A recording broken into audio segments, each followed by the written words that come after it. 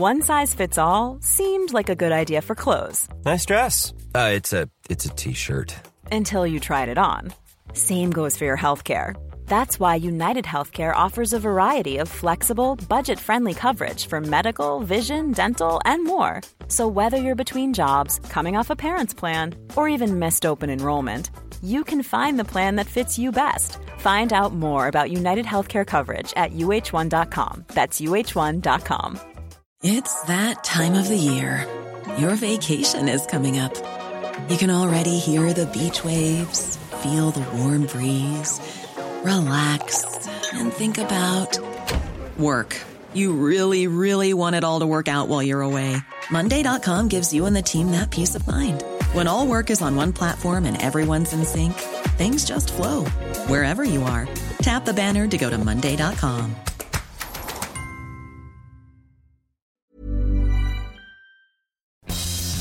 Good morning and welcome to the Independent Republic of Mike Graham right here on Talk TV. It is a glorious Wednesday. We are right in the middle of party conference season, so there isn't any Prime Minister's questions today. However, there are plenty of questions going around, particularly in the corridors of the left-wing types, about Suella Braverman, the Home Secretary, about the speech that she made yesterday in the United States of America, in which she basically said that we have to be very careful in this country of who we let in to this country and why we want to make sure that we know who we are letting into this country and we know what they're going to do when they enter this country, and that we should in fact always make sure that the people that we do grant entry to this country are not here to disrupt, who are not here to do damage, and not here to do harm, not here to commit crime, and not here to water down British culture. And I think that is a perfectly valid speech to make, some perfectly valid views to have, and completely and utterly in tune with the large majority of people in this country. I say 3 cheers for Suella Braverman for speaking up for the people of Great Britain. But the Daily Mirror doesn't like to think so. The Daily Mirror calls her poisonous. They say that Suella Braverman has made a nasty new low in the migrant speech that she makes as she attempts to distract from her own failures. She said, they said that she made a vile attack on asylum seekers in a bid to mask her own dismal failures. In a speech in America, she basically said being gay or a woman in a hostile land should not be enough for refugee status. Well, how is that vile? How is that by any stretch of the imagination anything other than reality? How could anybody say that that was an offensive way of speaking? How can anybody say that just because you come here and claim that something's happened to you and you get believed by some idiot from the Home Office who doesn't actually care who you are, what you represent, where you come from and where you're going, at the end of the day, it is absolutely right to say that just because you claim that you're being harassed in a country, we should somehow give you a free house, give your children free school meals, give you free access to the NHS, and you can live here as long as you like and never have to pay tax. Well, I'm sorry. That particular free ride is over and done with. Thank you very much indeed. 0344 499 1000 is the number. We're going to be talking to William Plouston first up this morning, leader of the Social Democratic Party. We are, as we said, in party conference season. We'll find out what his main party politics are on things like HS2, where it turns out woke inclusivity is more important than actually building a railway. The cost of the project could hit £180 billion, right? Billion with a B. And they've just decided to blow it. They've just decided, no thanks, we don't actually want to do it. But instead of actually making sure that the railway line goes somewhere where somebody wants to actually travel to, no, that's not going to happen. What we are going to make sure of is that loads of people are very, very woke indeed. Also, we'll be talking about lockdown harms to children. Apparently, it was preventable. Well, we could have told you that. Every single time we tell you something should have been done a different way, it turns out that's exactly right. It should have been done a different way. 0344 499 1000. We're going to find out why there are rats all over a particular part of East London as well. I'll tell you why, because the bins haven't been emptied for about 2 weeks. It's an absolute horror show. If you live anywhere near Tower Hamlets, you'll know what I'm talking about. But it might be bad where you are as well. You know how we like to talk about rats on this show. You know what they're like. You see them. They're huge. Absolutely huge. Massive. Giant rats. This is Talk TV. I'm Mike Graham. It's the Independent Republic of Mike Graham. Let's get it on.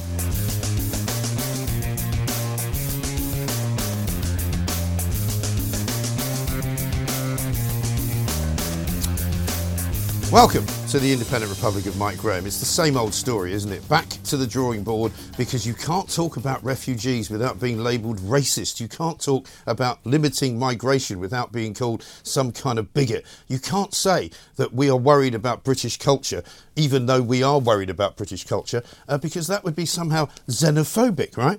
And what she said, Suella Braverman, over in America, saying the past 25 years, immigration has been too much, too quick, with too little thought given to integration and social cohesion, rather than the failed dogma of multiculturalism. Well, let's talk about the failed dogma of multiculturalism, because as I said to Julia Hartley-Brewer, when I lived in America, when I lived in New York was a melting pot, literally, of people from all over the world. I met people there who had come from Russia, people who had come from Iraq, people who had come from Iran, people who had come from Venezuela, from Mexico, from Argentina, from South Africa, from Kenya, literally all over the world, Australia, Britain.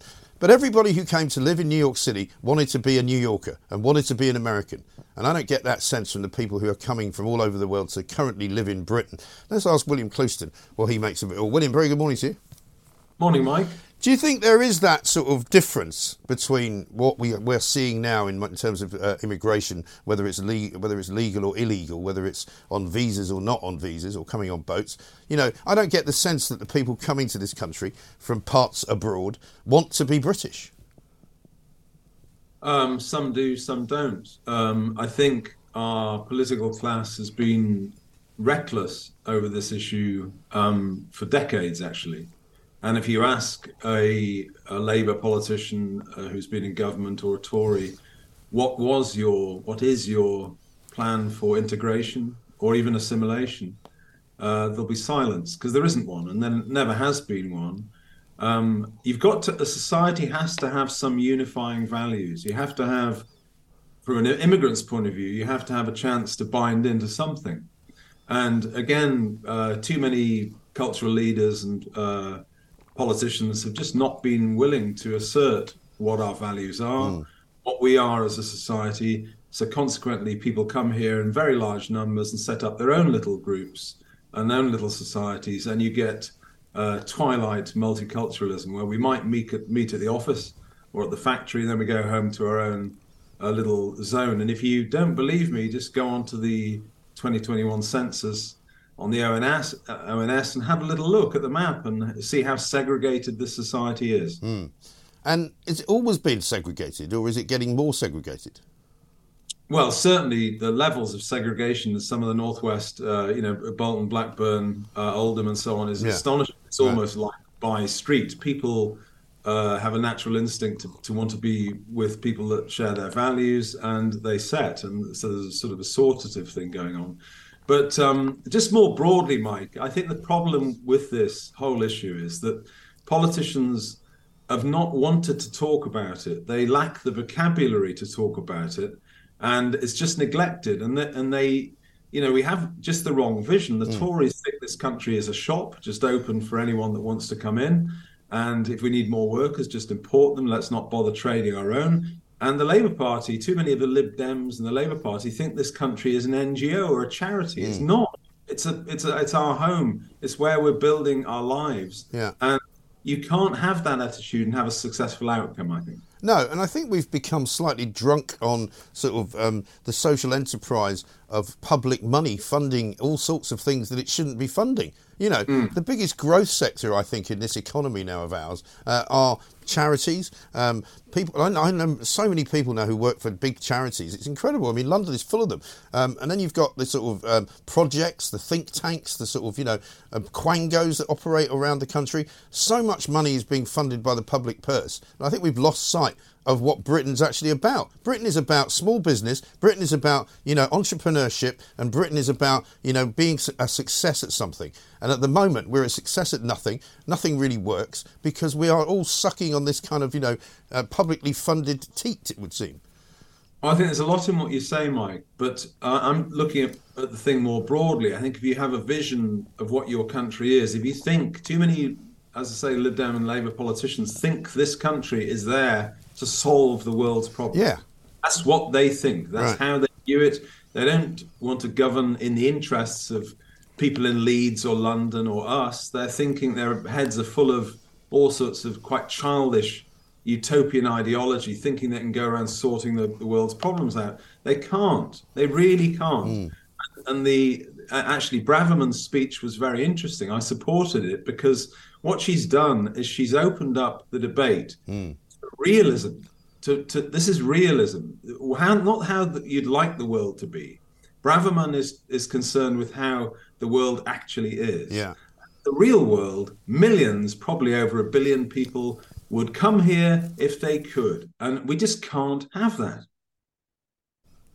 Yeah, I mean, that is part of the problem, isn't it? Because, as you say, there is this sort of response which is almost triggered every single time she says anything. And I don't understand why she is so vilified by commentators and by the press and by the media, almost as though, she has no right to speak about immigration like that because she herself is the product of immigration. Well, who made that rule up?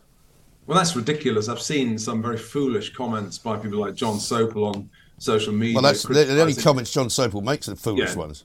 I mean, it's risible, this. He's, implying that she is a product of multiculturalism. Perhaps she's a product of assimilation, actually, I would argue. Anyway, he's saying that she can't say it, and he brings her race into it, which was absolutely ridiculous. The fact is, anyone at all that raises this issue, in the SDP, we've been arguing for several years now that the post-war protocols are not fit for purpose. Any system that gives literally hundreds of millions of people the right to settle in your country is not going to work. And I think in the West, we're crying out for a country to be a beacon and say, no, we're a democratic state.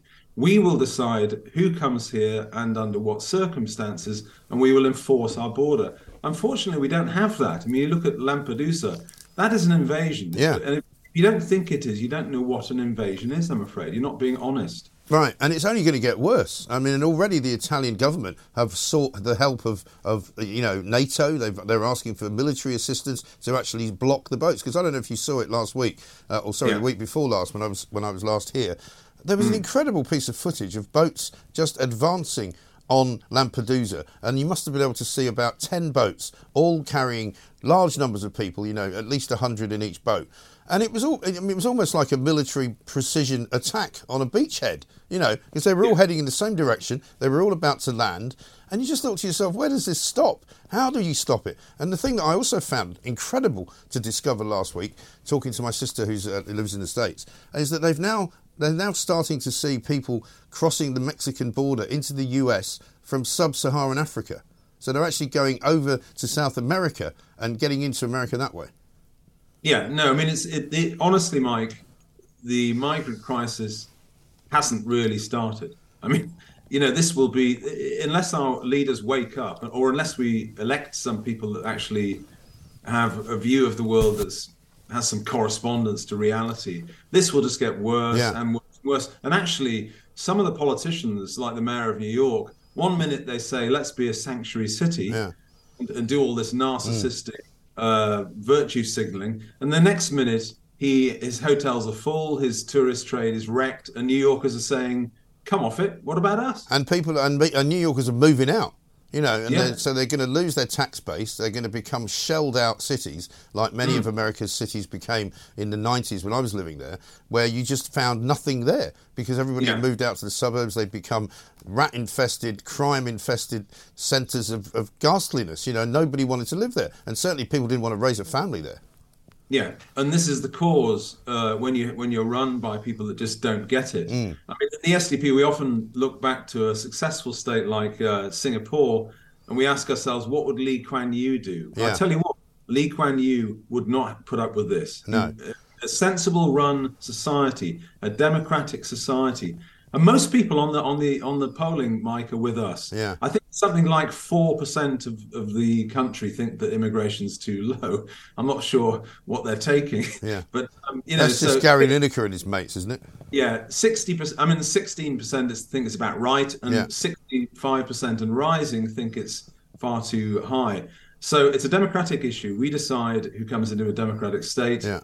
As I say, I've wanted a mainstream politician, major politician, to get behind the reality of reforming the post-war protocols for years, and Braverman stepped up and done it. Good for her. Stay with us if you would, William. We've got lots to talk about, including HS2 and lots of other things as well. This is Talk TV. We're talking to William Clouston from the Social Democratic Party. We'll be back with more from him and myself after this. Online, on DAB+, Talk Radio and Talk TV. Welcome back to the Independent Republican Mike Graham right here on Talk TV. Lots for us to talk about. At least we should kick off as well, William, with the latest from the world of HS2, which seems to go from sort of the ridiculous to the even more ridiculous. We got a story this morning after the news that they're probably going to kill off the route to Manchester, having already killed off the route to Leeds. It now turns out there's about 40 staff in charge of HS2, paid at least $150,000 a year, and the outgoing boss earns something like $450,000 a year. And I mean, I was struggling talking to Kevin O'Sullivan earlier this morning to work out what it is that they're actually doing for that. Well, they're not doing very well, Mike. This is... Well, they're not doing very much, presumably. It's a disaster, this whole thing. Yeah. It's something is very, very wrong. The public ought to know that to date this is costing over £250 million per mile. And if you compare HS2 costs to other public infrastructure projects of a similar type in Europe, in France and Italy and Germany, it's literally almost an order of magnitude more expensive. And they might be very well paid, but they're not doing very well on their budgeting. No. So I think you've just got to call a halt to this. The British public have to have some answers to why this is so grotesquely expensive. It's just beyond belief now. This project has gone, and it's a typical. Again, it's the white elephant's white elephant, isn't it? Because for years, I think people have been saying it's too expensive. It's not really going to make much difference to the world of travel at all. Certainly from Birmingham and London. But Andy Burnham has been saying this week that it makes it look as though the government doesn't care about people in the north of England, that it makes people in the north of England second-class citizens. Is he right to say that? Well, the way the Green Book, the government's public infrastructure spending has worked over the last 20 years, he's got a very, very good case for that, actually. HS2 was originally budgeted at something like 30 billion. We're talking about 91 billion now. Lord Berkeley thinks it'll be 180 billion. Right. It's totally out of control, but it won't even get to the north, this project. There's no point in spending 100 billion for a railway line that goes from Birmingham to West London, doesn't even go into Euston. It's a absolutely catastrophic mismanagement of resources. Yeah. It'd been far, far better off having HS3, a good line or improvements to the lines across the northwest, particularly. You've got Liverpool to Manchester, the line is poor. Manchester to Leeds, the line is poor. Sheffield gets missed out. Yeah. You could have had a good system from Hull right across, linking all those northern cities for a fraction of the cost. Yeah.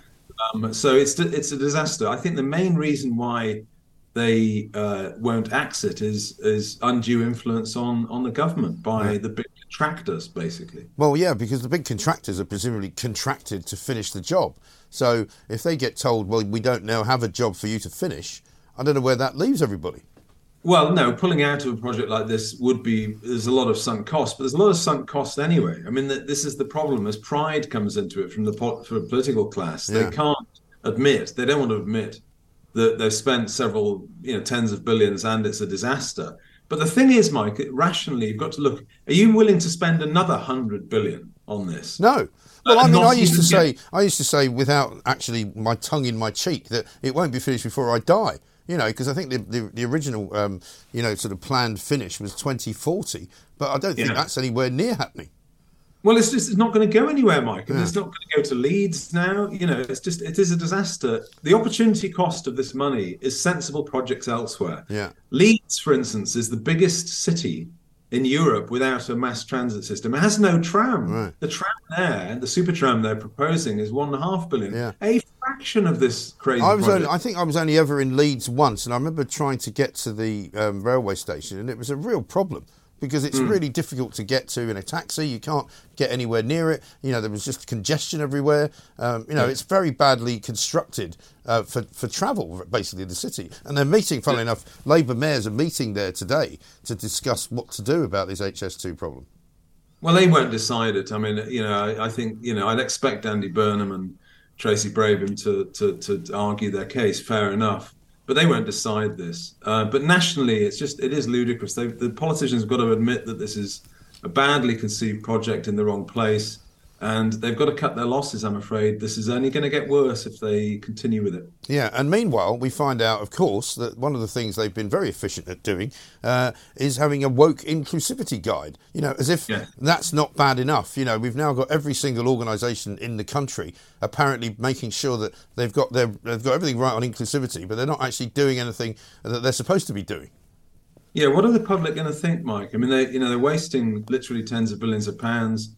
But they've produced a nice, I understand, 52-page diversity inclusivity package. Yeah. Just to make sure that the staff know all about unconscious bias and the rest of it. I'd like them to know about budgeting. Well, I mean, that would be nice. Or indeed building an actual railway. Because I don't even know. I mean, I was asking this question yesterday. How much of it has been what you might term, in layman's terms, completed? I mean, is there a railway line that goes anywhere at the moment? Are we going to see a railway line that is actually able to be travelled on at some point in the next 10 years if they decide to call a halt to the rest of it? I mean, I just don't know. Nobody seems to be able to tell me. A lot of the infrastructure, particularly towards London, has been set down, the track beds there. You haven't got railway lines, but you've got infrastructure, crossovers and bridges and so on in there. And that's been a lot of cost. I mean, if you go to Euston, at Drummond Street, Euston, you can see a lot of the infrastructure there has been worked on as well. Right. So a lot has been done. But the key question is, if you're honest and rational, is it worth spending another 100 billion not to get to Manchester and not to get to Leeds? And the answer is no. Right. It is absolutely absurd, isn't it? But we seem to find ourselves in these sort of cul-de-sacs all the time, where somebody's started a project and then somebody else has carried on with it and then somebody else has inherited it. And I mean, who knows what will happen at the next election? But if Professor Curtis is right and it's going to be sometime like next October before the clocks go back, and if Labour do get in, we literally still don't know what they would do about anything, really, do we? It's a headache for whoever is in. I mean, if Labour win, they've got several headaches, and I suspect that a lot of things will get worse. Yeah. I mean, as I say, if we were well governed, this would never have happened in the first place. You've got to compare these projects to how other countries do it, and I'm afraid this is off the scale. 5 times the cost, 6 times the cost per mile. No, I just don't buy that. There's something deeply wrong. The economist Michael Taylor has suggested that there may be mass corruption going on, and he doesn't know, but there should be an inquiry into this. Well, I mean, we always seem to have an inquiry into everything, because when it goes wrong, we have an inquiry. And when everything goes wrong, you've got about 1 million inquiries, and nobody's doing anything. I mean, again, I said this, I think, the last time you and I spoke. We've got conference season now, which blows a huge hole in the kind of business of government and the running of the country. And so we're supposed to sort of just swallow for the next 3, 4, 5, 6 weeks, nothing happening. Literally nothing. Yeah, but we'd be better off not. I mean, it was, as I say, I go back to the start, it was a terrible decision. This is not a sensible allocation of resources for the country. Yeah, no, I get that. But I'm just talking generally. Just generally speaking, it feels like we have this kind of rudderless government going on. Well, they're certainly, they've lost their way. I mean, there's been chaos the last year, and the Tories have got a lot of problems. It's interesting, actually, the electoral dynamics of this, because I think Starmer is being found out. I mean, the polls are saying that he gets in, and there's a big majority to overturn, but he's on the wrong side of the argument. He's on the wrong side of the value divides with the British people on about 3 or 4 key things. Mike, Europe, he's on the wrong side. He's on the wrong side on net zero. He's on the wrong side on immigration. Yeah. And, so it'll be interesting. It could be very close, actually. You never know. Yeah, I think that's probably right, more right than wrong, as we say. Good to talk to you, William. Thanks very much indeed. William Clouston, leader of the Social Democratic Party. Big says this, Mike, I agree with most of what you say, but with HS2, I disagree. If the project was halted, it would cost an absolute fortune to pull out of the contracts and make good the partial work already done. And one here from Anne, who says, Ray HS2, who are these HS2 fat cats? They're not value for money. They've destroyed people's lives and businesses. These fat cats should be made to pay our taxpayers' money back. Who the hell are these robbing bees? Put the pictures up, says Sue.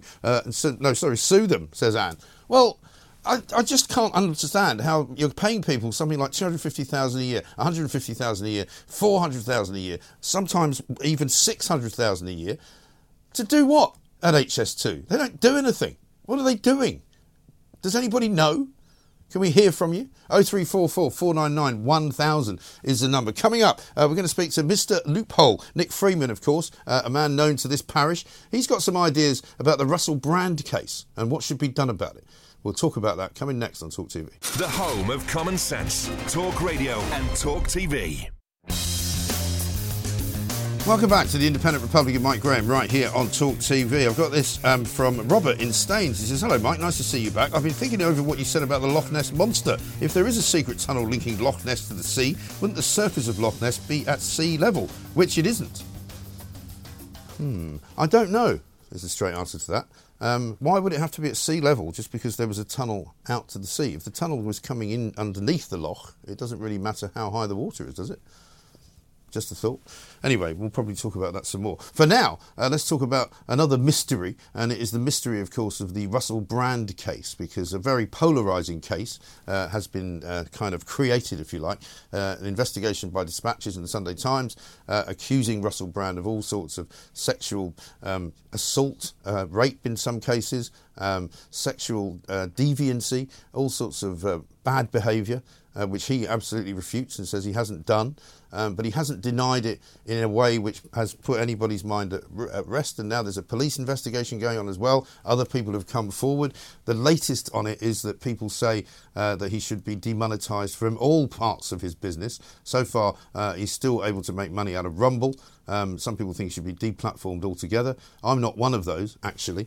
But let's talk to Nick Freeman, otherwise known as Mr. Loophole, because he's got some thoughts on this particular situation. Nick, a very good morning to you. Morning, Mike. Thanks very much for talking to us. It's an interesting one, this, isn't it? Because, again, like most issues seemingly in the public domain these days, it's become very polarised. Russell Brand's fans think that he could never do anything wrong in their eyes. They don't really care what he's being accused of. They think he's being silenced in some way, shape or form. He says there's a conspiracy against him. Others say, if this man has behaved in this way, he must be taken out of the public arena. But you've got a better idea, I think. Well, it's another a case of historical allegations. We've obviously got to be very careful what we say, despite the fact that there's been pages and pages and pages spoken about the case. Yes. But these are old cases, and the issue, in essence, as it often is an issue of consent. And so I have a couple of ideas, and I've been trying to persuade the government for some time now to consider two things. So, first of all, these sexual allegations, the complainants, the alleged victims, have anonymity. They have lifelong anonymity, and there's such a unique stigma associated with the allegations, as evidenced in the case of Russell Brand, as evidenced by the way he's being cut wherever we go. There's almost a sort of an inference of guilt which flies in the face of the presumption of innocence. So my view is there should be a level playing field as a general rule, and as a general rule, people who are accused of sexual allegations should be entitled to anonymity, lifelong anonymity, until such time as they are convicted, or in rare circumstances, if they feel, for example, the prosecution feel that there's a serial offender such as Jimmy Savile, they go to a judge and say, look, this is what we believe, will you lift this veil of anonymity? It used to be the situation, and in my view, particularly because of the way social media works, we need to restore it. We don't want to have a trial by media now, and then if somebody is charged, and let's not just say specifically Russell Brand, but let's assume after a lengthy investigation, in which, of course, in this particular case, people are only coming forward now. if he's ultimately acquitted, why should anyone know about anything that he's done if it's not unlawful? So my view is, first of all, lifelong anonymity until such time as you're convicted, unless the judge says otherwise. And more pertinently, I think there should be a time limit on these allegations for a variety of reasons. So my view is, as in personal injury cases, there should be a time limit of 3 years from the date of the allegation. Obviously, that's always subject to waiver. If, for example, the person was a child, then it will be 3 years from attaining adulthood. And there would always be a discretion vested in the trial judge or a high court judge if, for example, somebody was suffering from mental health difficulties. The judge would hear applications and say, I'm prepared to waive it. And the reason I say that is several-fold. First of all, for complainants, the idea is we want justice. We want people who have done bad, committed crimes, to be convicted, and we don't want people who haven't committed crimes to have their lives ruined. So the advantage of 3 years is people come forward quickly. They're encouraged to come forward quickly. And obviously, if they do that, if they come forward ideally straight away, the police have the best opportunity of getting evidence, and it may be forensic evidence, it may be DNA, it may be evidence of recent complaint, it may be evidence of emotional distress. All these sort of things disappear with time. So the longer, the greater the delay in making the complaint to the police, the less prospect you have of getting a conviction. Right. And I am sure, of course, guilty people are being acquitted, and I'm not suggesting in any way, not talking about Russell Brand, I'm just talking generally. Right. The other point... But the other thing, let me just interrupt you for a sec. I can understand you wanting to have anonymity for somebody who's accused of a sex crime. However, that depends on the circumstances in a way, doesn't it? Because if it's the police who are in charge of an investigation and they've had a complaint made to them about somebody, they can keep somebody's name out of the press, they can keep that anonymity, and they can be ordered to do so. But if that complainant has not gone to the police and instead has gone to, say, Dispatches or gone to the Sunday Times or gone to a newspaper, you can't really enforce it, can you? Well, it's much harder to enforce because there's an inference they've waived that anonymity by going forward. I haven't seen the programme, the Dispatches programme, so I don't know. I suspect some people have remained anonymous and some people have been named. Once they lift that veil, then their name remains in the public arena. Right. And that's where it should be. And, of course, it's difficult. The other point is this. From a complainant's point of view, or victim's point of view, they'll overcome the situation. They won't be carrying this terrible burden with them for so many years. And if they come forward quickly, if somebody is guilty, not only will they be brought to justice much sooner, but they'll have less chance of committing crimes with other people. So they'll be brought to account, they'll know that, and the police will have more chance of convicting. So the guilty are more likely to be convicted. The evidence will be assessed carefully, and if the evidence isn't there, the case disappears, and people who are innocent are allowed to get on with their life, with their reputation intact. Nobody should know about it because, as I say, this type of allegation destroys lives. So we have all the social platforms, apart from Rumble at the moment, pulling the rug from under Brand's feet, and the inference behind that is he's done something wrong. Right. We don't know. We're not sitting in moral judgment. We shouldn't be that sort of society. And no, I don't think so. But some people believe that we should, and that's the interesting part of this whole story, because I don't know whether you have a qualification to say anything on this front legally, but I wonder whether he's got legal recourse against some of these platforms that have sort of effectively demonetised him and said, you can't make any money through us. Well, he may have a legal recourse. Again, I don't know what basis, whether there's a contract involved, but if somebody makes a false allegation against you, which obviously damages your reputation, there's no question here that his reputation has been traduced, and that allegation is false. He has an action for libel, for defamation. He has a huge action against people who make false allegations. Obviously, the social platforms, that's a different scenario, and I'm not sure whether there's a contract there, what the specific arrangements are. So the honest answer is I don't know, because I don't know what the small print says, if there is any small print. Yes, exactly right. And that is the problem, isn't it, with this case? Because once the genie is out of the bottle, and you then get more kind of what are described anyway by the police as non-recent accusations from other people, which have been enough apparently to kickstart a police investigation. It's all sort of very, very long ago, isn't it? You have a television programme, you have an article in the newspaper, And you then have the police literally advertising for people, will you please come forward and tell us what your dealings are with this man? I mean, normally what should happen in society is we have a police force. We should trust that police force. They should be capable. And they do have specialist people to deal with these sort of allegations. And there are specialist prosecutors. And what people should do is, if, God forbid, they are the subject, they are the victim of this type of heinous crime, they should go forward to the police immediately. The evidence should be preserved, the case investigated, and those brought to account are put before a court as soon as possible and are dealt with. But it doesn't serve anyone's interest to sit on it for years and years and years, then go to the newspapers, then maybe go to the police or maybe not. Maybe there'll be civil actions against Russell Brand. I don't know. We're turning justice on its head, and in my view, it's not for the betterment of society. Yep, absolutely right. Nick, good to talk to you. Thanks very much indeed. We've just got some breaking news here. A 15-year-old girl has been stabbed to death in Croydon. That's happened this morning, according to the Metropolitan Police. A 15-year-old girl stabbed to death in Croydon, just the latest victim of knife crime in the capital city here in London. We'll bring you more on that, of course, as we get it. This is Talk TV. On DAB+, on the app, Talk Radio and Talk TV.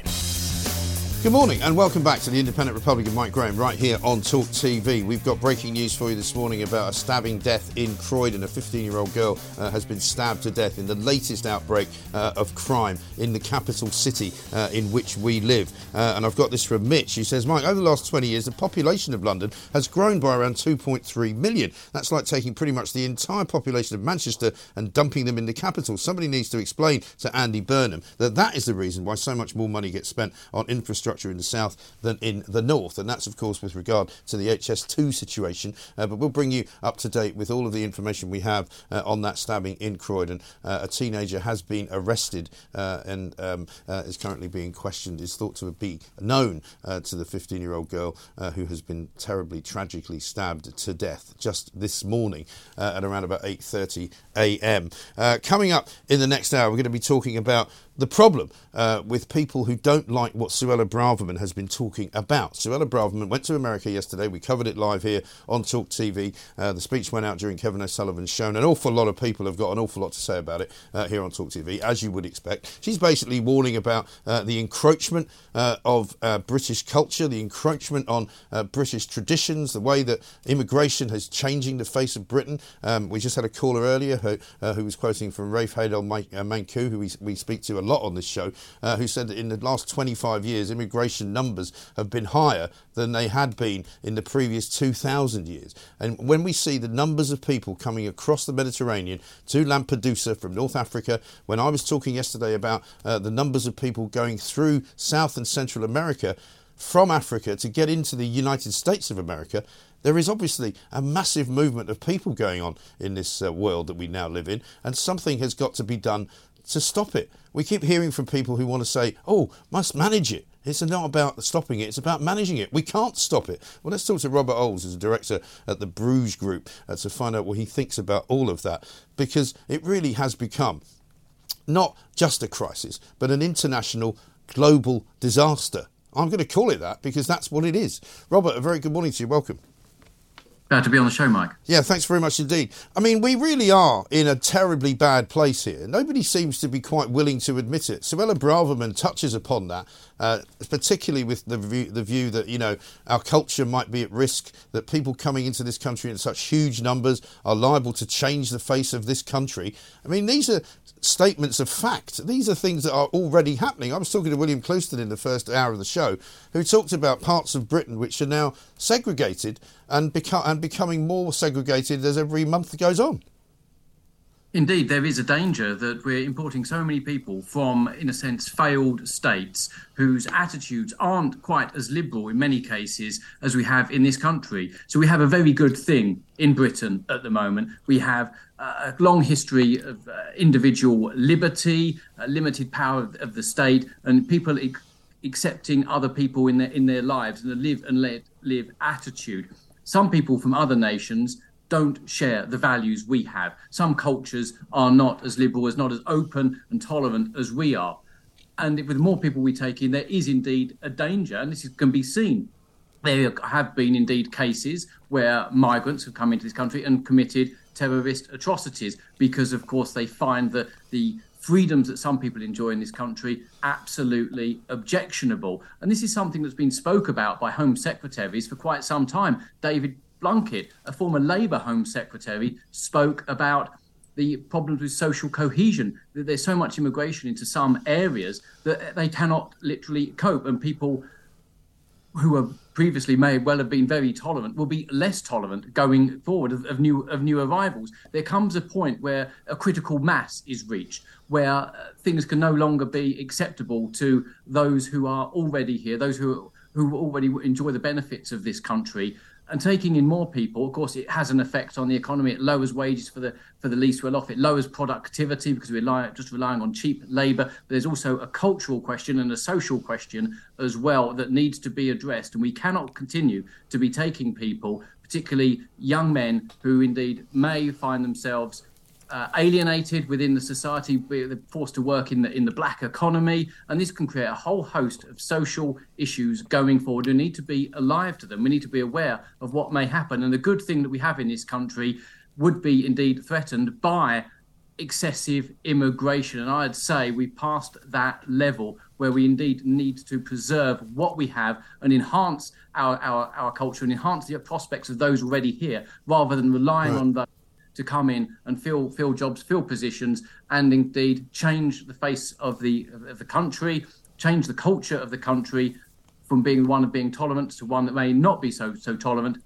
And of course, let's not just forget the pressure on public services and people indeed operating in a criminal environment in some cases. Well, that's right, because, we still don't know who a lot of these people are who are coming here illegally. We still don't know what they're coming here to do. They say that they're coming from certain countries. They say, she's basically made the point that it's not good enough simply to say, I fear persecution because I'm gay or because I'm a woman. It doesn't necessarily follow that, therefore, we should suddenly grant asylum. The lefties will all say, but, we have to take our fair share of the people fleeing war-torn countries. Well, why exactly? I mean, there's nothing written down in the British Constitution that we have to be some kind of, island of sanctuary for people who want to come and live in a better country than the one they're born in. Well, One size fits all seems like a good idea for clothes until you try them on. Same goes for healthcare. That's why United Healthcare offers flexible, budget-friendly coverage for medical, vision, dental, and more. Learn more at uh1.com. It's that time of the year. Your vacation is coming up. You can already hear the beach waves, feel the warm breeze, relax, and think about work. You really, really want it all to work out while you're away. Monday.com gives you and the team that peace of mind. When all work is on one platform and everyone's in sync, things just flow. Wherever you are, tap the banner to go to Monday.com. There's never been a faster or easier way to start your weight loss journey than with PlushCare. PlushCare accepts most insurance plans and gives you online access to board-certified physicians who can prescribe FDA-approved weight loss medications like Wegovy and Zepbound for those who qualify. Take charge of your health and speak with a board-certified physician about a weight loss plan that's right for you. Get started today at plushcare.com/weight loss. That's plushcare.com/weight loss. plushcare.com/weight loss. Many of these people are indeed economic migrants. Right. And that's the key issue. It's a pattern of migration across the world where predominantly young men are seeking employment opportunities abroad, and a lot of the money they earn will be sent back home to their families, to their parents or their wives back home. Of course, many of the young men don't have married families as yet, because so they're free to travel, free to take opportunities and to try and better their lives. Of course, many will be put into the black economy, but we've taken enough already. We are an overcrowded island. Britain itself is overcrowded. England itself is even more overcrowded when it comes to the population density of a major country. We have the highest level. We cannot continue to take in more people, build on the green belt, put more adults into schools, pretending to be children as part of the immigration game they're playing.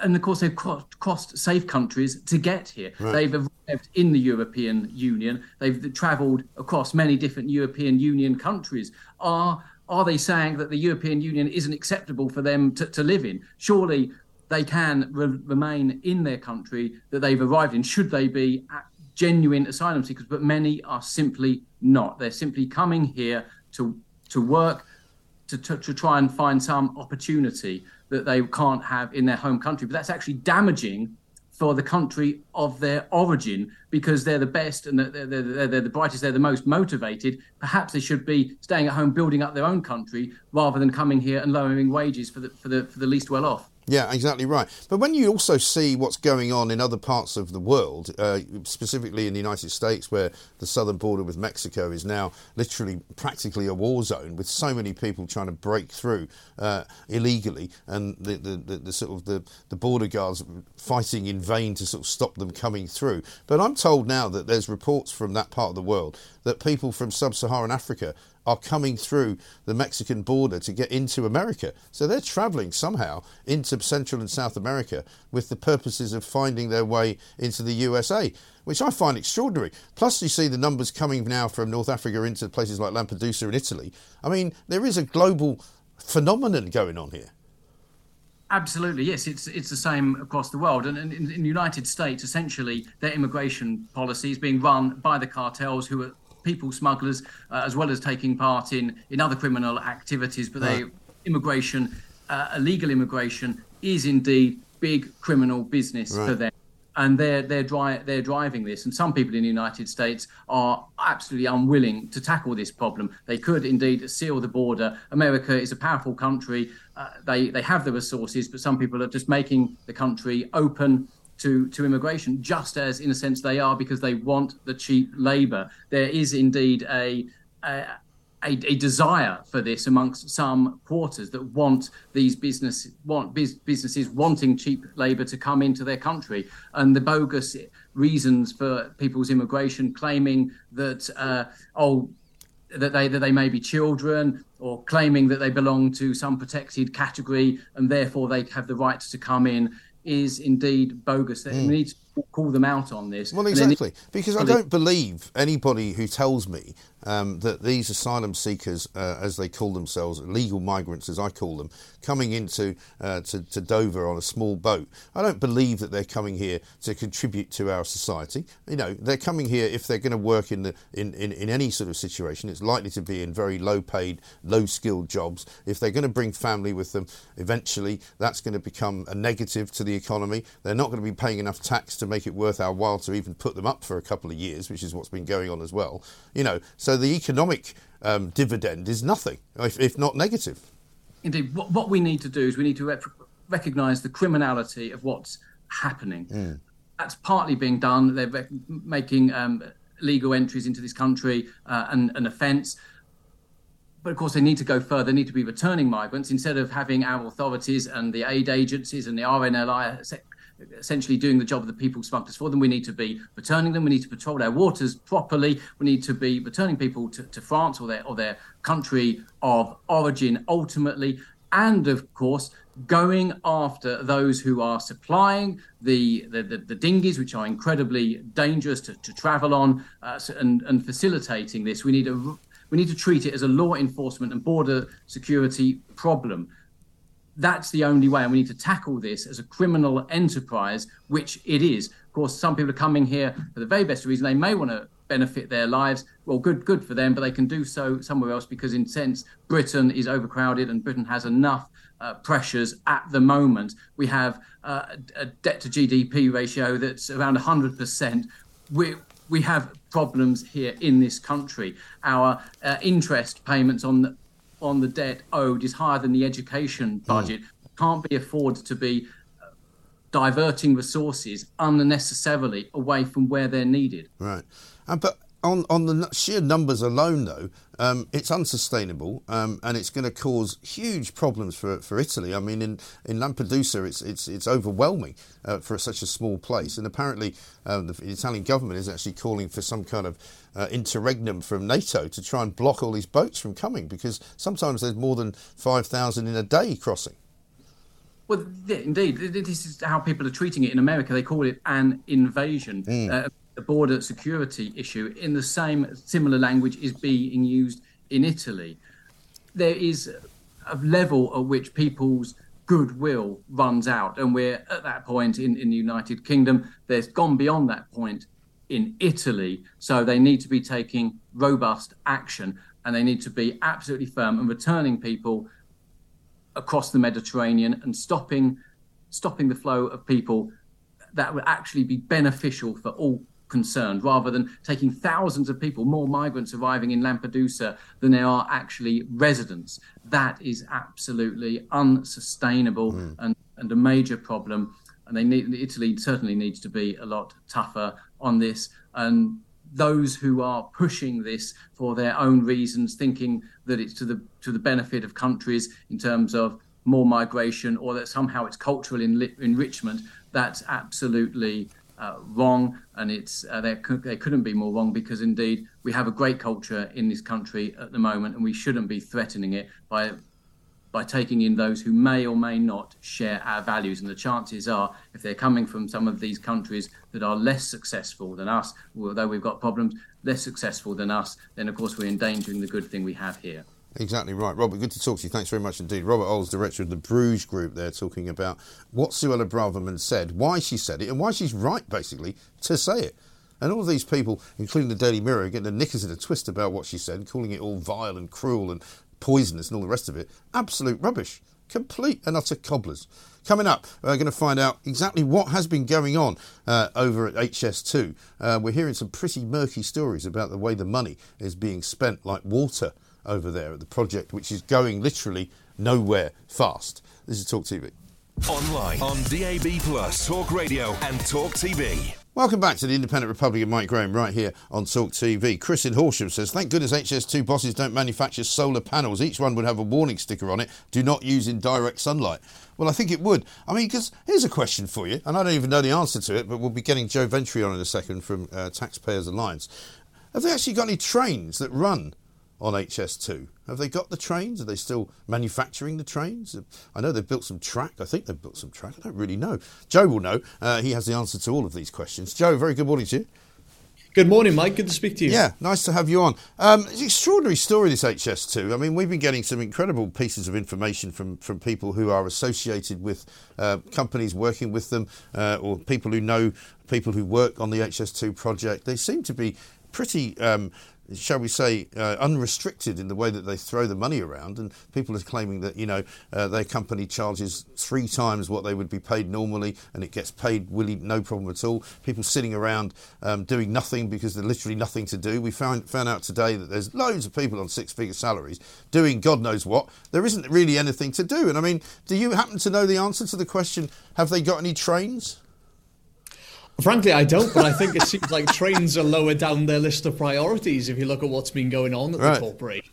I mean, it seems to be all about, 6-figure salaries and these woke HR lessons and all these sorts of things. I think trains and train services seem to be way down the list of priorities. Yeah, exactly right. And it's incredible to see quite how much eye-watering salaries are being paid to some of these people. I mean, 250,000 here, 300,000 there, and phase 1, which is sort of supposedly nearly complete to Birmingham, is only really a third of what they were planning to do. So if it's going to end up costing 180 billion quid, I mean, that's just ridiculous, isn't it? It's absolutely ludicrous, Mike. I think it's no secret at this point now that HS2 has completely fallen apart. I mean, we've seen the government's own body, the Infrastructure and Projects Authority, deem the entire project now to be unachievable. That's the government's own body speaking at this point. We know that, somewhere in the region of between 20 and 30 billion pounds has already been sunk into the project, with even more committed contractually. And I think what we all feel, as taxpayers, when we see these huge salaries going to these people, it just adds insult to injury. I mean, in a lot of cases, it just feels like we're rewarding failure, and it just feels, like I feel like, why won't the Prime Minister have the guts at this point to pull the plug on this thing entirely and end this national embarrassment? Yeah, exactly right. But, I mean, where does it leave us, though? Because if they do, pull the plug on this kind of project, I imagine that the contractors will all be laughing all the way to the bank because they'll be getting paid for not having to finish the thing at all. And presumably they'll have all sorts of, locked-in clauses that say that if the government pulls out of certain parts of it, that they must be paid the full amount and all the rest of it. So, I mean, it's the taxpayer, once again, sadly, that's getting the rough end of the deal, isn't it? Well, this is the sad thing, Mike, as you say, even if the Prime Minister were now to pull the plug on the thing and call it all quits, it wouldn't be like there wouldn't be more money to commit to this, sadly. The concern that I have, though, really, is if we just plough ahead with this project and say, yep, we're already 20 or 30 billion pounds in, that we're going to end up falling for the sunk cost fallacy. I mean, we're seeing some projections saying that this project in its entirety could end up costing 180 billion pounds.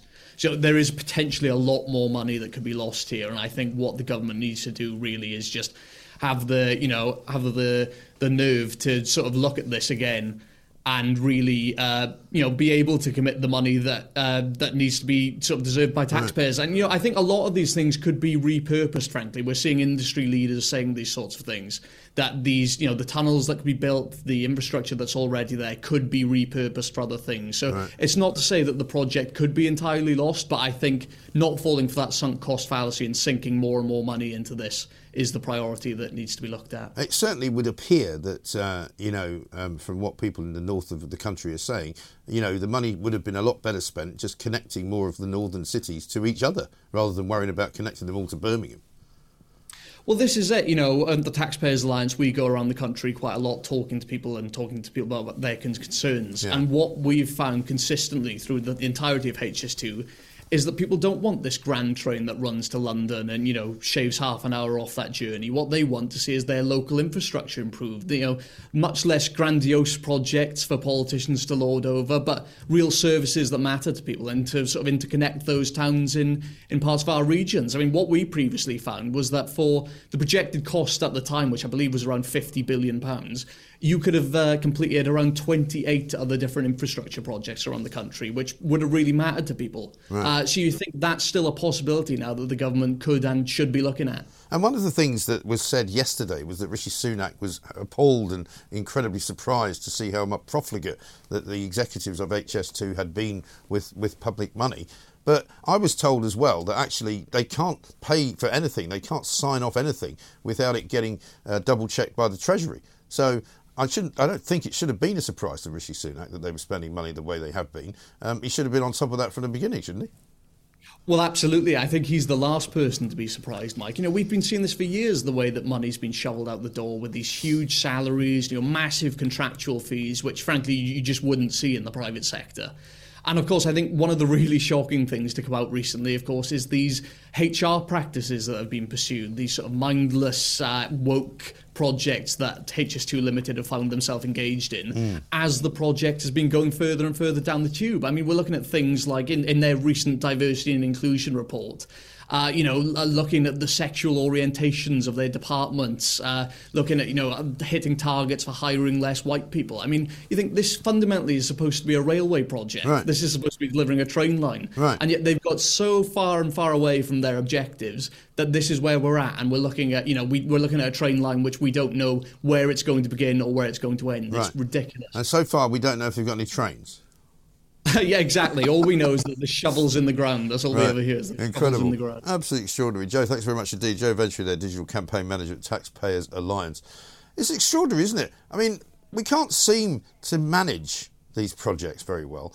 If they were building this in almost any other country in the world, it would be done by now. They started doing it like a decade ago, didn't they? Or maybe even longer.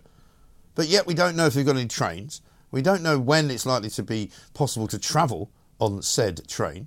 We don't know how far the lines have gone. We don't know whether the lines have actually been made ready for train transportation, even if they only do go to Birmingham. We don't seem to have a clue as to when everything will be done. I mean, it's ridiculous. £180 billion later, what have they spent it on? What the hell are they doing? This is Talk TV. Nationwide, by your side, Talk Radio and Talk TV. Good afternoon and welcome back to the Independent Republic of Mike Graham. This is, of course, the one place to be for the truth, the whole truth, and you guessed it, nothing but the truth. And we're going to be peeking around all sorts of corners coming up in this last hour of the show. We're going to be talking about, of course, yet again, why we were right to say that lockdowns were the wrong idea, to say that schools being shut were the wrong idea, to say that children being harmed was a bad thing, to say that children being harmed could have been prevented. We said all of that with the help of a lot of other great guests on this show and on this station, as we have done for you for the last several years, right? We've been around a long time here. Now we're at Talk TV. We intend to continue that mission, because that is the mission that everybody is respecting and that everybody is expecting, because we should be here to be the voice for people who don't have a voice. We should be here to ask the right questions of government. We should be here to say to government, no, that's not what we want. That's not what we voted for. That's not what we asked for, and we're not doing it. Simple as that. You know, you see a lot of people at the moment talking about COVID again. We've got the air traffic control problem at the moment at Gatwick Airport, apparently because a lot of people are off sick with COVID. Get on with it. Sort your lives out. Get to grips with it. We've also got a massive problem here in a part of London called Tower Hamlets. It's a part of East London, not a million miles away from Tower Bridge, right here where we're broadcasting from at Talk TV, where they've got giant rats running around willy-nilly because they haven't emptied the bins for 2 weeks. That's right. The bin men are on strike. I wonder why. Probably because they want more money. Probably because they don't like emptying bins. But the bins are a social problem. The bins are now a health problem. And people are literally, fainting on the streets as they see the number of rats running around. It's absolutely horrendous. But before we do any of that, let's go back to the Daily Telegraph. Because the Daily Telegraph, which has done some pretty good work lately, have got a splash this morning in which it says lockdown damage to children was preventable. This has come from the Children's Rights Organisations Alliance, and that includes Save the Children, Just for Kids Laws and the Children's Rights Alliance for England. Now, it's all very well that they're saying that some of this lockdown damage to children was preventable. But let's talk to Molly Kingsley now, who's been on this subject really for as long as I can remember there was a lockdown. She's with Us for Them, and like us, they were talking about this at the time, saying this is preventable, it shouldn't be being done, it's harming our children. Why were these children's organisations not following us in that time? Molly, very good afternoon to you. Good afternoon, Mike. Thanks for having me on. Yeah, I mean, that was the first question I thought of this morning. It's all very well them saying, this shouldn't have been done, it was preventable, they should have taken a different path. Well, where were they 2 years ago? Yeah, quite 3 years ago now, Mike. Was it 3? Blimey, I've lost all track of time. I can't remember what I did in those 3 years, to be honest. I know, and actually it's quite a serious point because, of course, 3 years is a really long period in a child's life. Yeah. And, not all of those 3 years, but kids would have been seriously disrupted for good portion of 2 out of the 3 years, in large part because the kinds of organisations that have, great, they've grouped together to release this report as part of the COVID inquiry. And of course, that's good. But as you say, where were they? Because, as we know, it was left to a cripplingly small number of us, yourself included, Mike, me and my colleagues at Us for Them, very few other journalists and very brave professionals, people like Ellen Townsend, to group together and to try and say in the spring of 2020, when it could have made a difference, this is wrong. We shouldn't be closing schools. We should not be closing down children's lives. And we weren't only ignored, we were vilified. So, it's really bittersweet to see these charities, some of whom we wrote to at the time, begging for help. Right. When we set up Us for Them, we were 3 volunteers. Right. So I'm sounding angry, but I am angry. Good. No, the reason, listen, we're all angry. The reason we had success at the time with convincing people we were right, in the end, we now know we were right, is because we were angry. We still are. Why not? Well, I think we have a right to be angry because, so many children were let down. I mean, one of the more grim details actually in this report is there are 5 million children now whose speech and language is behind where it should be. That figure has increased dramatically during the pandemic. 5 million. There's only 10 million kids in England. Right. So what? One half of children are now not speaking and communicating as they should be. What does that look like, not only for those children, but for our society 20 years down the line, when half our adults missed out on vital speech and language skills? Exactly. And look at what happened in the university sector as well, because we were told that, you know, the kids who were sort of given a mark for their A-levels because nobody could be bothered to actually examine them properly because they hadn't really been doing any proper schoolwork, they gave them a mark which enabled them to get into universities. An awful lot of them are now dropping out of university because they didn't actually really learn enough in the schools, in the A-level curriculum, and they're now struggling to keep up at university level. So they've just gone, we don't know enough stuff, we're leaving. Yeah, I think this is right. And in truth, the impact across the education system, so from the early years, obviously through schools and universities, has just been dire. And I think one of the aspects of that is this degrading of education. Now, we've heard a lot about it in schools or for the school-age children. And I think we felt actually that there was often to the extent there was focus on kids, it was often disproportionately actually on, odd word to use because kids needed attention and they needed a spotlight on them. But actually the attention such as there was on school-age kids. Right. And actually nursery children and university students who in different ways were just as vulnerable, particularly actually these uni kids, many of whom who had left home for the first time and were plunged into this routine of isolation and remote learning. Of course, they were very vulnerable during that time. And it's no surprise to see so many of them drop out. It's been catastrophic for that cohort of students. Yeah, absolutely right. And again, you know, one of my kids was kind of going through his secondary school sort of formative years. And as you say, for that sort of up until June of this year, before we went into the sixth form, for the 3 years previous, there had been some form of disruption or other, you know, for more or less an entire year, didn't go to school at all. And it definitely affected him, you know? I think and I think the other thing here, particularly for the uni students, is it's disruption, but actually we forced their lives onto screens. And I think we're beginning a little bit more to understand the really dire consequences of that, because you can't force children's lives onto screens and expect them to be okay. Right. And they're not okay. There's 1 million children now on waiting lists for specialist mental health help. Yeah. I mean, that's another appalling statistic. But yeah, we need to be giving a very clear message that schools should not be switching to remote, that university students need to be learning, you know, in halls, in universities, in lectures. Right. That actually hybrid model, I mean, it may work for the university lecturers, sure as hell isn't working for the students. No. And we heard the dreaded remote learning phrase once again, didn't we, a couple of weeks back, when the concrete problem suddenly arose out of nowhere and suddenly all sorts of schools were being shut down, even though nobody knew why. And we kind of going, oh, it's fine, don't worry, we'll just go back to remote learning. And I was going, sorry, don't do that, just don't. No, just don't. And, you know, I don't think anyone is seriously suggesting here the answer is to have concrete falling on children's heads either. But I agree with you. Why have we brought in remote as an acceptable substitute? It isn't. And, you know, why couldn't we have been using portable? I think in the end they did actually use portable classroom kind of makeshift rooms. But the kids need to be together. They need to be in person. If we've learned one thing from the pandemic, it is that school is essential and not be closed again. Actually, one of the recommendations, you know, credit where credit is due, this report does have some sensible recommendations. I think it's got a couple that are very weak actually as well. The two that I think are sensible is for there to be a senior level children's minister. That is essential. Never should have got rid of that position. We need someone across government departments with responsibility for children.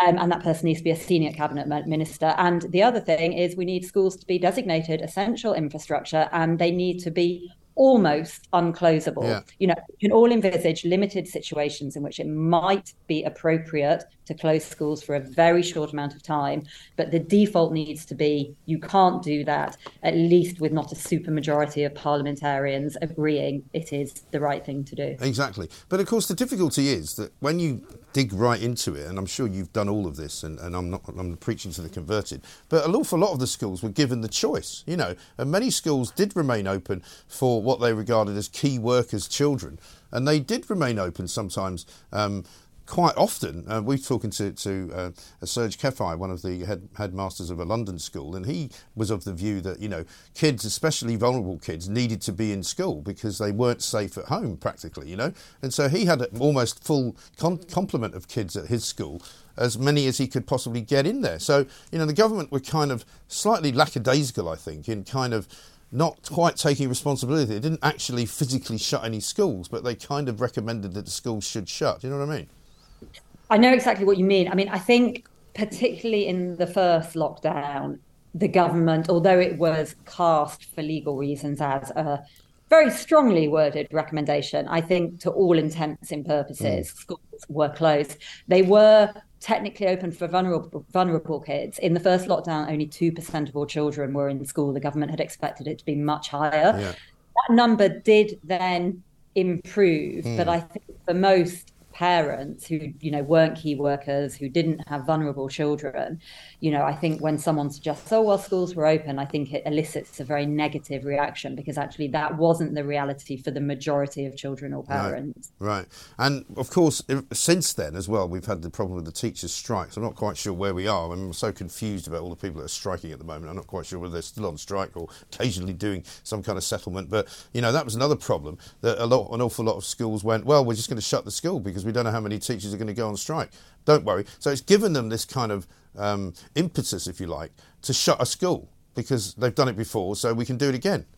Exactly. And we have schools being shut because there was a heat wave at one point. But I mean, we've opened the floodgates really to this stop-start schooling. Right. And the impact of that on children's motivation. I mean, there was a report, I don't know if you saw out today, from the Education Select Committee. That report says that 22.5% of kids are now persistently absent. Right. That is over 1 in 5 kids. Huge, isn't it? It's really, really terrible, actually. And the problem is we haven't got, and this report acknowledges this, there's not a hope in hell of correcting this problem when actually teachers and schools and government are giving this very mixed message about the primacy or otherwise of schooling. Right. And can I just ask a question about the COVID inquiry while we're here? Because if this report could be produced, published, finished now, why could we not have something from the COVID inquiry, who haven't even yet told us when they're going to be talking about children? No, I know. I mean, and let's not forget that originally the COVID inquiry didn't include the word child in it, which I think says a lot about their priorities. Yeah. I mean, it's really abysmal that kids, I think the earliest now children will be looked at by the inquiry is 2025. I mean, the kids that were in primary school, one of my kids included during the pandemic, will be in secondary school. The kids that were in secondary school will have left school. Yeah. It's far, it goes back to what we were saying at the beginning, actually. Children do not have half a decade to mess around with this. They need answers and they need solutions now. And that the answers and the solutions, though, Mike, are not going to come from the COVID inquiry. I don't believe that at this point. So I think for those of us campaigning and advocating for children, I think it is a very clear message, get on with it, because you're not going to be able to wait for the COVID inquiry because it's far, far too slow. Exactly right. Molly, great to talk to you as ever. Thanks very much indeed. Molly Kingsley, co-founder of Us For Them. Still angry, quite rightfully, by the way, angry, because being angry is a good thing. Not all the time, but at the right time. And that's what we do here at Talk TV. We're going to take some calls. We're going to go down to Croydon and get the latest from there, where a 15-year-old girl was stabbed to death this morning. A terrible, terrible situation. We'll bring you up to date with that. Plus, we're going to find out about those rats, giant rats, somewhere in East London, coming for you. This is Talk TV. Online, on DAB+, Talk Radio and Talk TV.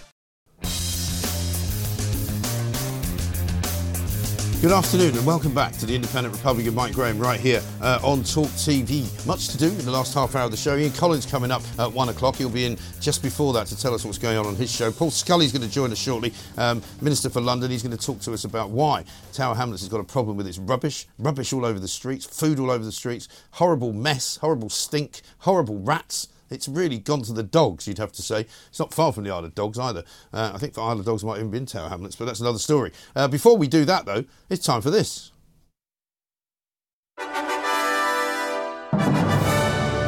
The world of woke. Now, you might think that football is a good thing. You might think that children playing football is also a good thing. You might think that taking exercise is pretty woke, actually, because the more exercise you do, the more the wokeists will like it, because they'll say, good for you, you're not going to cost the NHS any money because you're keeping fit. That's what they sometimes say. But up in Merseyside, Sefton Council doesn't agree. In Merseyside and in Sefton Council, they think playing football's bad.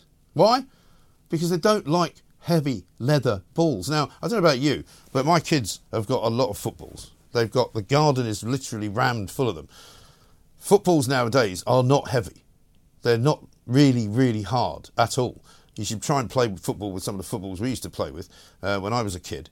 When you got hit by one of those when it was wet, blimey, you certainly knew. But now, these balls that we play with, that the kids play with, are very light. They're very lightweight. But apparently, there was a notice put up, a community protection notice was put up in a local sort of playing field where kids were playing, in which it said that basically a large number of complaints have been raised by neighbours, and the notice barred pupils from this school from using heavy leather footballs, right? They basically said you must only play with light, flyaway or foam footballs. Well, you can't play with a foam football outdoors. A foam football is what you play with when you're playing indoors so you don't break anything. For heaven's sake, let them play with proper footballs, right? Kids being banned from playing football by local council. I mean, can you get any more woke than that? Absolutely ridiculous. No doubt they'll say, well, you can't have a football made out of leather because we're vegan and we don't want you to be using anything like that. Vegan footballs. Can you imagine? Plastic footballs. Not very woke, is it? Using plastic. Not good for the environment, that kind of thing. It's just a mad story. So that's why I had to bring it to you on The World of Woke.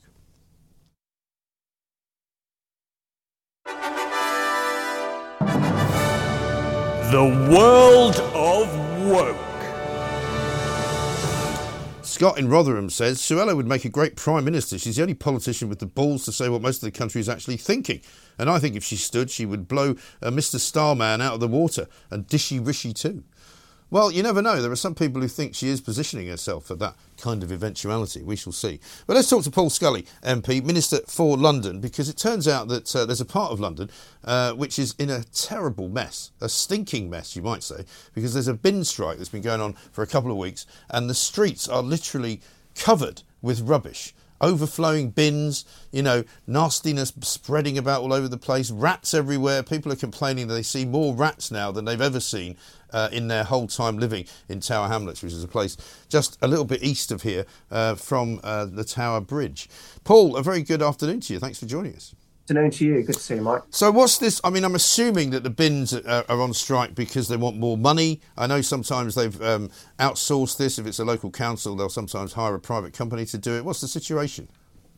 Yeah, so from my understanding, look, as I say, I'm a government minister. This is done at a council level. And what you have, my understanding of it, is you've got the National Joint Council, which is a group of local government representatives that work to do a national bargaining agreement with the unions, and but it's been a particular issue in Tower Hamlets where they've gone out on strike, and because there's so many food places in Tower Hamlets, it's well known for its curry houses, etc. A lot of food waste there, a lot of businesses have been affected, and so over the last 8-9 days since they've been on strike, this has just piled up hugely. Yeah. And so it's really good that they've reached a resolution, but boy, have they got a lot to clear up, and it just goes to show what happens when people just, the unions just double down on this and the councils aren't speaking to them properly as well. Well, that's the problem, isn't it? Because now we're getting people telling us that there are rats everywhere, that there's a sort of public health issue now because of all the, it's not been that cool either, so it's been quite warm.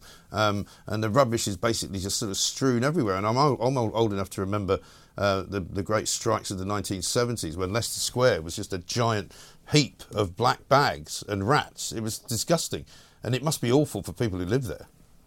Absolutely. Look, I used to be a councillor, and I know from a councillor, elected councillor, rule number one is never mess with people's bin collections. Yeah. It's one of the things you do as a council, but it's probably the most visible thing that a councillor can do is just making sure that the bins are collected.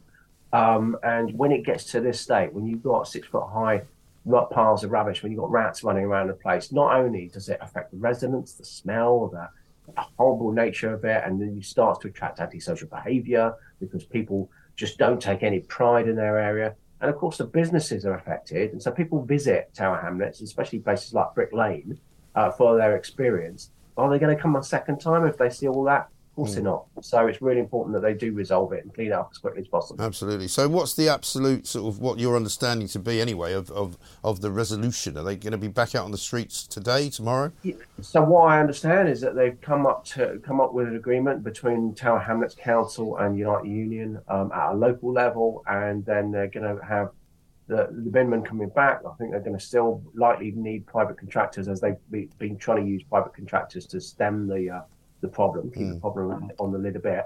But it's going to take a while because there's so much there. Right. And so that needs to be sorted ASAP. They need to really prioritise that. Yeah, so I mean, it could well be a pretty stinky place for a few For days. a little while. Yeah, exactly that. And of course, so all those businesses in particular are going to be really suffering because people aren't going to come back. Yeah. So, and also, if you're just in a private household or if a block of flats or something, what are you supposed to do with your rubbish? You can't just chuck it out on the street, can you? And that's what starts to happen. The longer you leave it, people just say, you know what, well, there's a load of rubbish there, I'll just add my bit to it. And you get fly tipping, you get all sorts of problems. That's why the council now they've resolved it, they've got to keep the grip and just get in and sort it out, clean the mess up. Right. Because, I mean, the worry, of course, is somebody gets bitten by one of these rats, or your dog gets bitten by one of these rats, because they're huge, these rats. I've seen them in, there was a town in Wales, I think, there was down in Bristol, they had these sort of giant rats. I mean, because once you give them enough food, they just keep eating.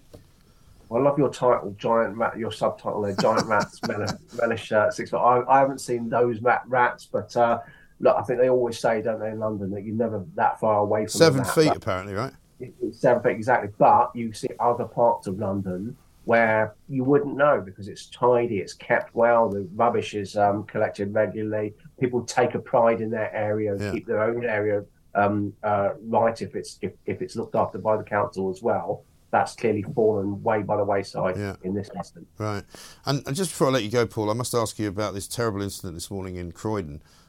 Where a young girl has had her life ended, 15-year-old girl, on her way to school, stabbed to death. I mean, if this does not, in any way change the policies of Sadiq Khan and the way that the place is being run and the anti-knife crime sort of, pursuits, I don't know what will.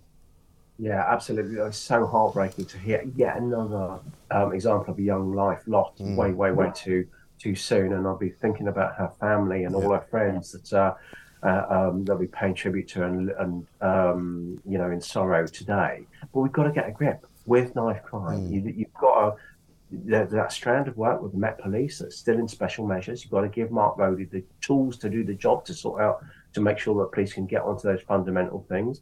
The mayor himself has got to stop just sort of virtue signalling and really, as our de facto police commissioner, get a grip and realise that knife crime, not only is it ending people's lives, it's taking people who's got the knife in their hand and ending their life in many ways, because they'll be put in prison and criminal records, etc.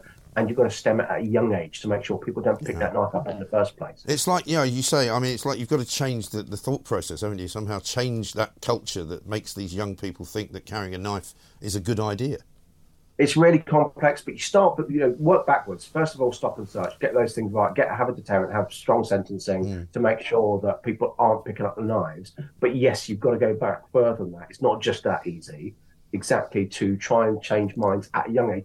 Primary school, really, is, by the time you get to secondary school, and definitely by the time someone's picked up a knife, way too late. Right. You've got to get into young people's minds that easy options, getting into drugs, getting into gang culture and things like that, they may be offering you something, but boy, there is no future for you there. No, exactly right. Paul, good to talk to you. Thanks very much indeed. Paul Scully, Minister for London, MP, of course, for the Tory party as well. A man that would make a great mayor, actually, of this city, because something is surely going to have to now be done, because it's not good enough to just keep saying, knife crime statistics are terrible, knife crime's going up, there's thousands and thousands of cases every single year. A young girl, a 15-year-old teenage girl, has been stabbed to death this morning at 8:30. She was on her way to school. What more do you need to know? That's it. And it's time, surely, that this awful, awful carnage ends. Sadiq Khan needs to make that happen. This is Talk TV. Across the UK, online and on DAB. The Independent Republic of Mike Graham on Talk Radio. If you enjoyed that, be sure to catch the whole show 10 to 1 Monday to Friday on Talk Radio via DAB, online or via the Talk Radio app. If you have an opinion on the stories we cover, we'd love to hear from you. Call us 0344 499 1000 or tweet at Talk Radio during the show to have your say. The Independent Republic of Mike Graham on Talk Radio.